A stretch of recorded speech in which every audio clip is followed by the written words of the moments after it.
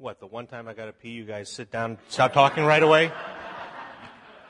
Crying out loud. I thought I could count on you. So you may have heard that there's this ballot question. There's a bunch of them that are controversial. One that's especially controversial is question 6. That's the one about gay marriage. And in the news this week we had... Settle down. We're not going to, again, New Hope does not take any positions for or against political candidates, pending legislation, or ballot initiatives. But this has been in the news. Some of you may be wondering just exactly what is going on and how we might want to think about that. That's not what the whole sermon is about either. So again, settle down. But there was a rally at a church in Randallstown, not too far away from here, that was generating a bit of kerfuffle this week.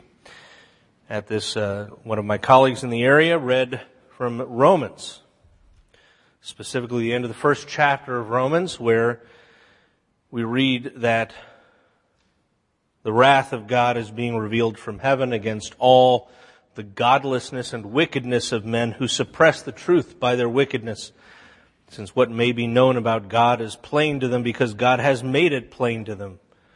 For since the creation of the world, God's invisible qualities, His eternal power and divine nature have been clearly seen, being understood from what has been made, so that men are without excuse. For although they knew God, they neither glorified Him as God nor gave thanks to Him, but their thinking became futile, and their foolish hearts were darkened.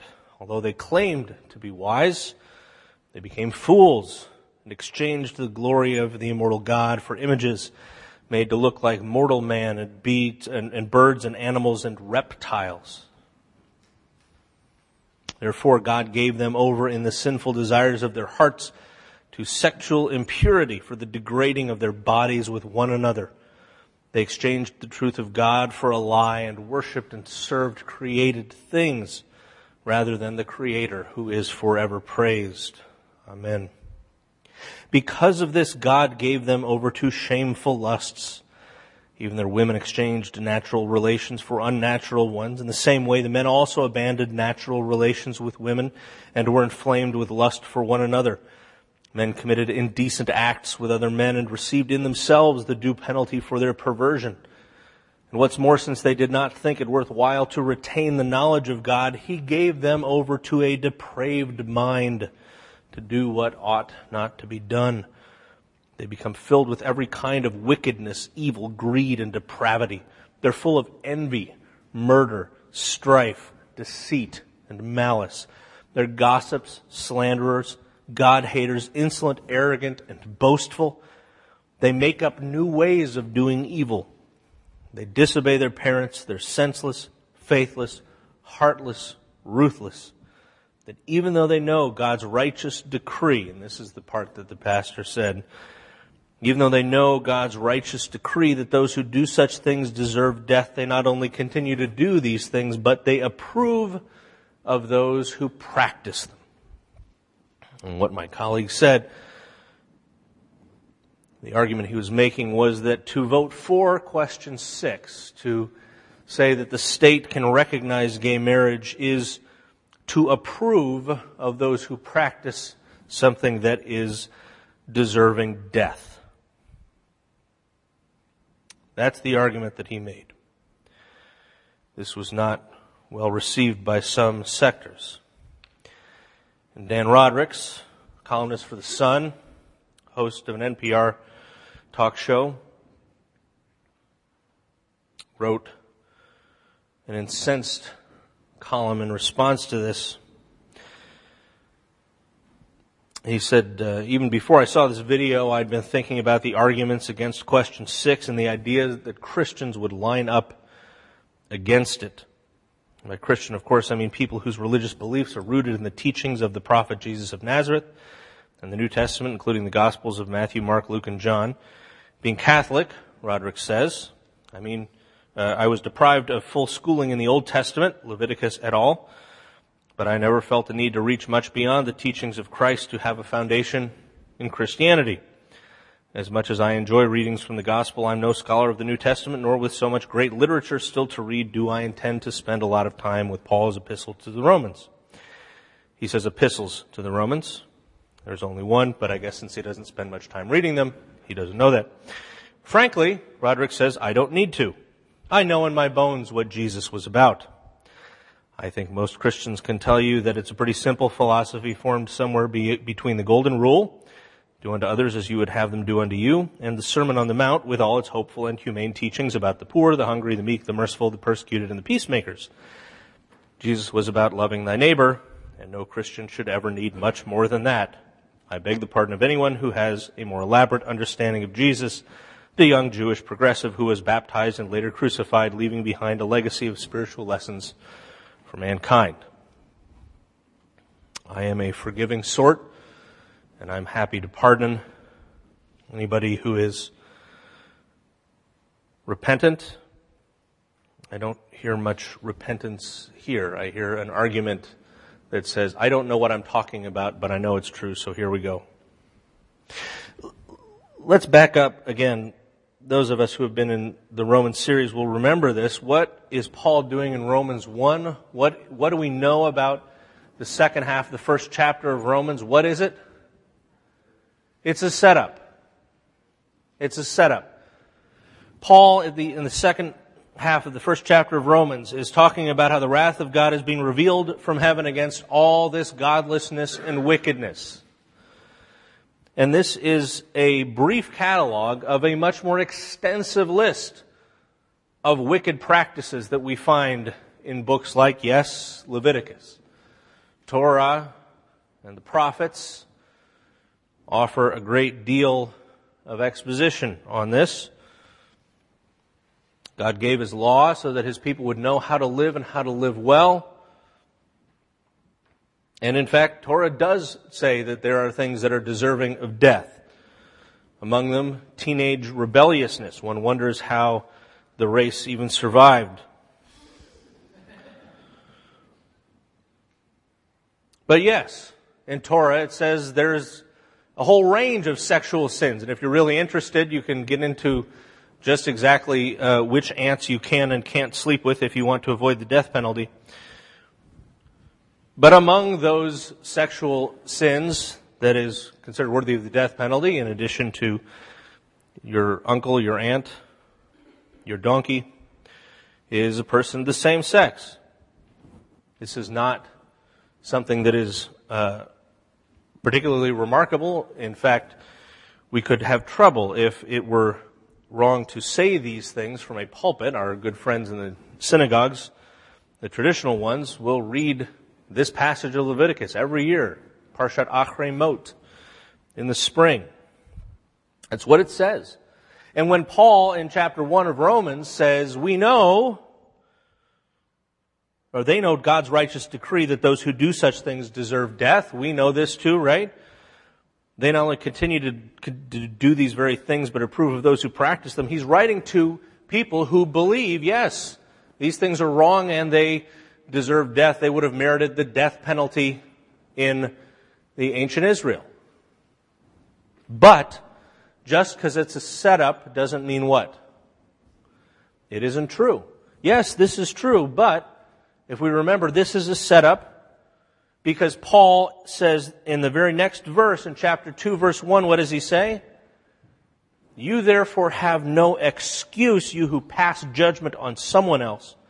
For at whatever point you judge the other, you are condemning yourself because you who pass judgment do the same things.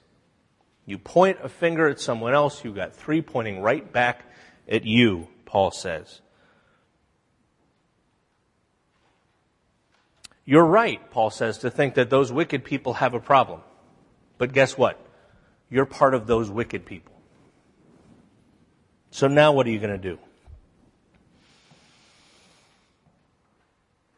This is a problem that requires a solution much greater than a good example of somebody who did some nice things.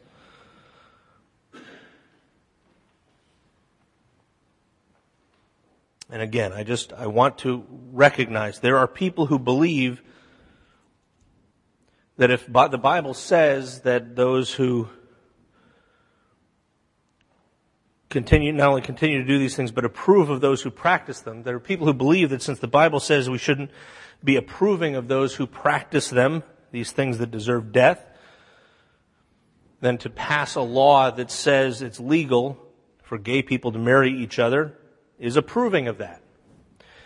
And we're not supposed to do that. So we should vote against it. There are also people who believe that there are a lot of things that are legal, and just because something's legal doesn't mean you approve of it. We have somebody here wearing a Steelers jersey. I'll leave it at that. Again, New Hope does not take a position for or against this or any other ballot measure. But what is going on here is so much bigger. And the argument Paul is making in Romans is about so much more than sexual immorality, even though that has something to do with why somebody might be interested in it. He's telling a story about a Jesus who, incidentally, in that Sermon on the Mount that Dan Rodricks likes so much, says, I didn't come to abolish the law and the prophets, I came to fulfill Torah. In fact, not one jot or tittle of it will pass away, including the stuff about things being worthy of death, until heaven and earth pass away. Jesus would be horrified at the idea that somebody would separate him from what Torah had taught, because he upheld it. I don't think Jesus would be terribly impressed by somebody who said, I know in my bones what Jesus was about, but didn't care to know about what the people who knew him best and were closest to him said about what Jesus was about. There is, in fact, in the history of theology, this depressing tendency for people to say, well, we don't know much about Jesus, and then if we kind of look back in history and we determine what we think is reliable and what we think isn't reliable, and if we discern that, then what you end up with is a Jesus who looks a lot like you on a good day. And our problem is too big to be dealt with by somebody who just looks like us on a good day. Amen? Our problem, Paul lays out in our passage, chapter 5 of Romans. Therefore, just as sin entered the world through one man, and death through sin, in this way death came to all men because all sinned. For before Torah was given, sin was in the world. Sin isn't taken into account, absent Torah, but nevertheless, death reigned from the time of Adam up to the time of Moses, even over those who did not sin by breaking a command like Adam did. But Adam was, of course, a pattern of the one to come. And I think you all were suspecting that at some point in this 3-sermon series on this passage we would get to Jesus, and we're doing that. The gift, Paul says, isn't like the trespass. If the many died by the trespass of the one man, how much more did God's grace and the gift that came by the grace of the one man, Jesus Christ, overflow to the many? And again, the gift of God isn't like the result of the one man's sin. The judgment followed one sin and brought condemnation, but the gift followed many trespasses and brought justification. For if by the trespass of the one man death reigned through that one man, how much more will those who receive God's abundant provision of grace and of the gift of righteousness reign in life through the one man, Jesus Christ? Consequently, just as a result of one trespass was condemnation for all men, so also the result of one act of righteousness was justification that brings life for all men. For just as through the disobedience of the one man the many were made sinners, so also through the obedience of the one man the many will be made righteous. Torah was added so that the trespass might increase, but where sin increased, grace increased all the more. So that just as sin reigned in death so also grace might reign through righteousness to bring eternal life through Jesus Christ our Lord. This trespass brought death, brought the righteous judgment. It brought just condemnation. And this was the story at the beginning of Genesis, and this was the story that was given in the history of God's people, Israel. Choose life, God said to his people. But they chose death. They were warned that if they disobeyed the righteous commands of Torah, if they followed after the false gods of their neighbors, if they decided that they knew in their bones what God was about and that they would operate according to their understanding of who gave a good example, it would not turn out well, and it did not turn out well.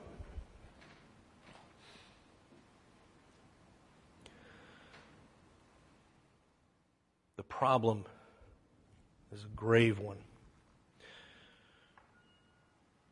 And so that's why it's so important that we hear what Paul says here when he's talking about Adam and about Christ. The other place other than Romans 5 where Paul talks about Adam is in 1 Corinthians 15. He says in chapter 15 of 1 Corinthians, verse 20, Christ has indeed been raised from the dead. He's the first fruits of those who have fallen asleep. For since death came through a man, the resurrection of the dead comes also through a man. For as in Adam all die, so in Christ all will be made alive. He goes on to say, if there's a natural body, there's also a spiritual body. So it is written, the first man, Adam, became a living being, but the last Adam, a life-giving spirit.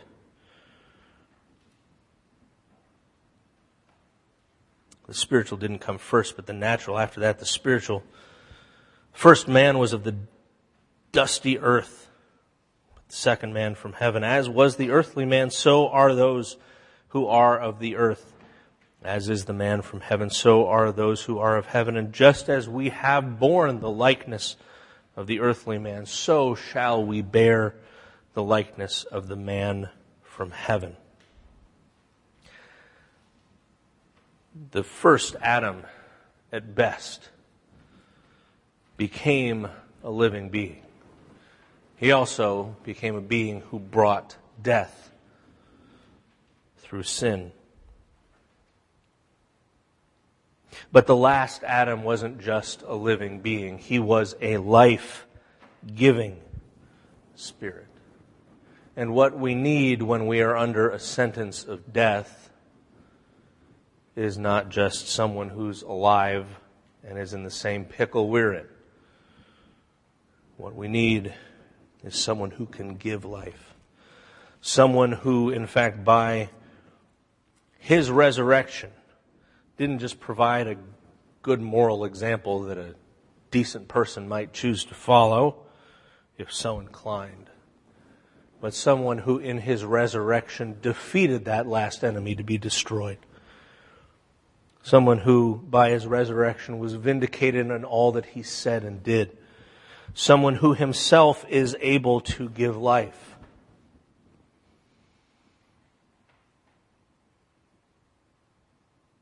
A good example is not able, by one righteous action,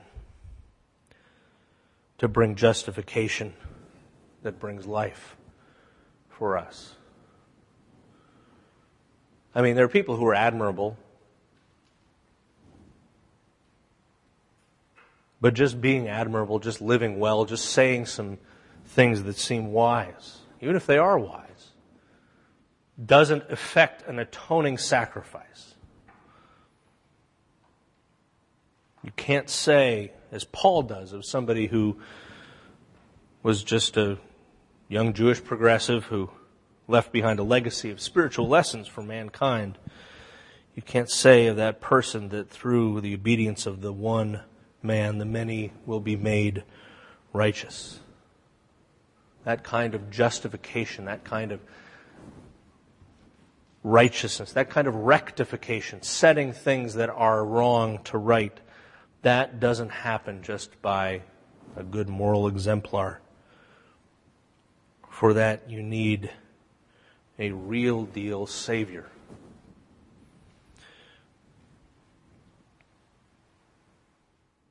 And the Jesus that we have in the New Testament, thanks be to God, the real Jesus, is not just someone who looks like us on a good day. He's not a false God that we make in our image.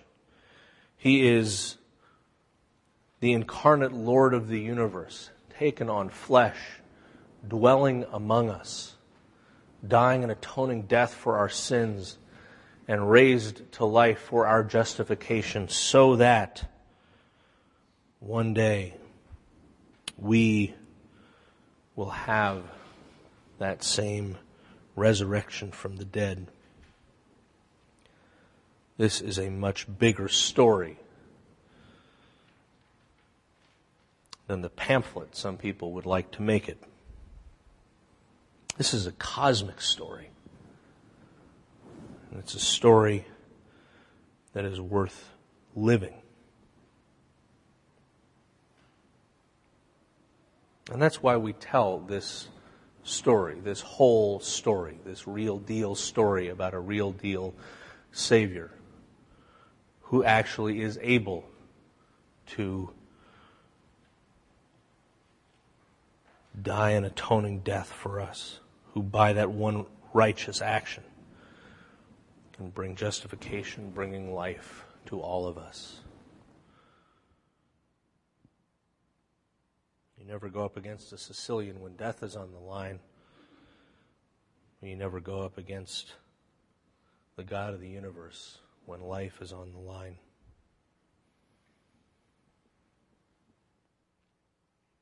And so when we take communion, as we're about to do, we are standing with 2,000 years of Jesus' followers who affirm in this bizarre ritual, this eating of his body and blood, which would be absolutely nonsensical if there weren't something really significant that we're remembering. We affirm that we are under the righteous judgment of a righteous God, that with Adam we sinned, we justly face condemnation, but that thanks to our Lord Jesus Christ, our sin is forgiven, and we will one day know in full what we know now in part, the reality of resurrected life in Him. So will you stand with me as we recite the creed together? And after that, I'll invite you to come forward, take the elements and bring them back to your seats. The red is wine and the white is grape juice. The bread is unleavened.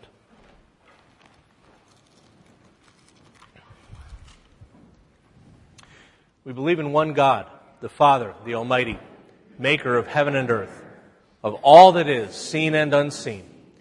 We believe in one Lord, Jesus Christ, the only Son of God, eternally begotten of the Father, God from God, light from light, true God from true God, begotten, not made, of one being with the Father. Through Him all things were made. For us and for our salvation, He came down from heaven. By the power of the Holy Spirit, He became incarnate from the Virgin Mary and was made man. For our sake, He was crucified under Pontius Pilate. He suffered death and was buried. On the third day, He rose again in accordance with the Scriptures. He ascended into heaven and is seated at the right hand of the Father. He will come again in glory to judge the living and the dead, and His kingdom will have no end. We believe in the Holy Spirit, the Lord, the giver of life, who proceeds from the Father and the Son. With the Father and the Son, He is worshipped and glorified. He has spoken through the prophets. We believe in one holy Catholic and Apostolic Church. We acknowledge one baptism for the forgiveness of sins. We look for the resurrection of the dead and the life of the world to come. Amen.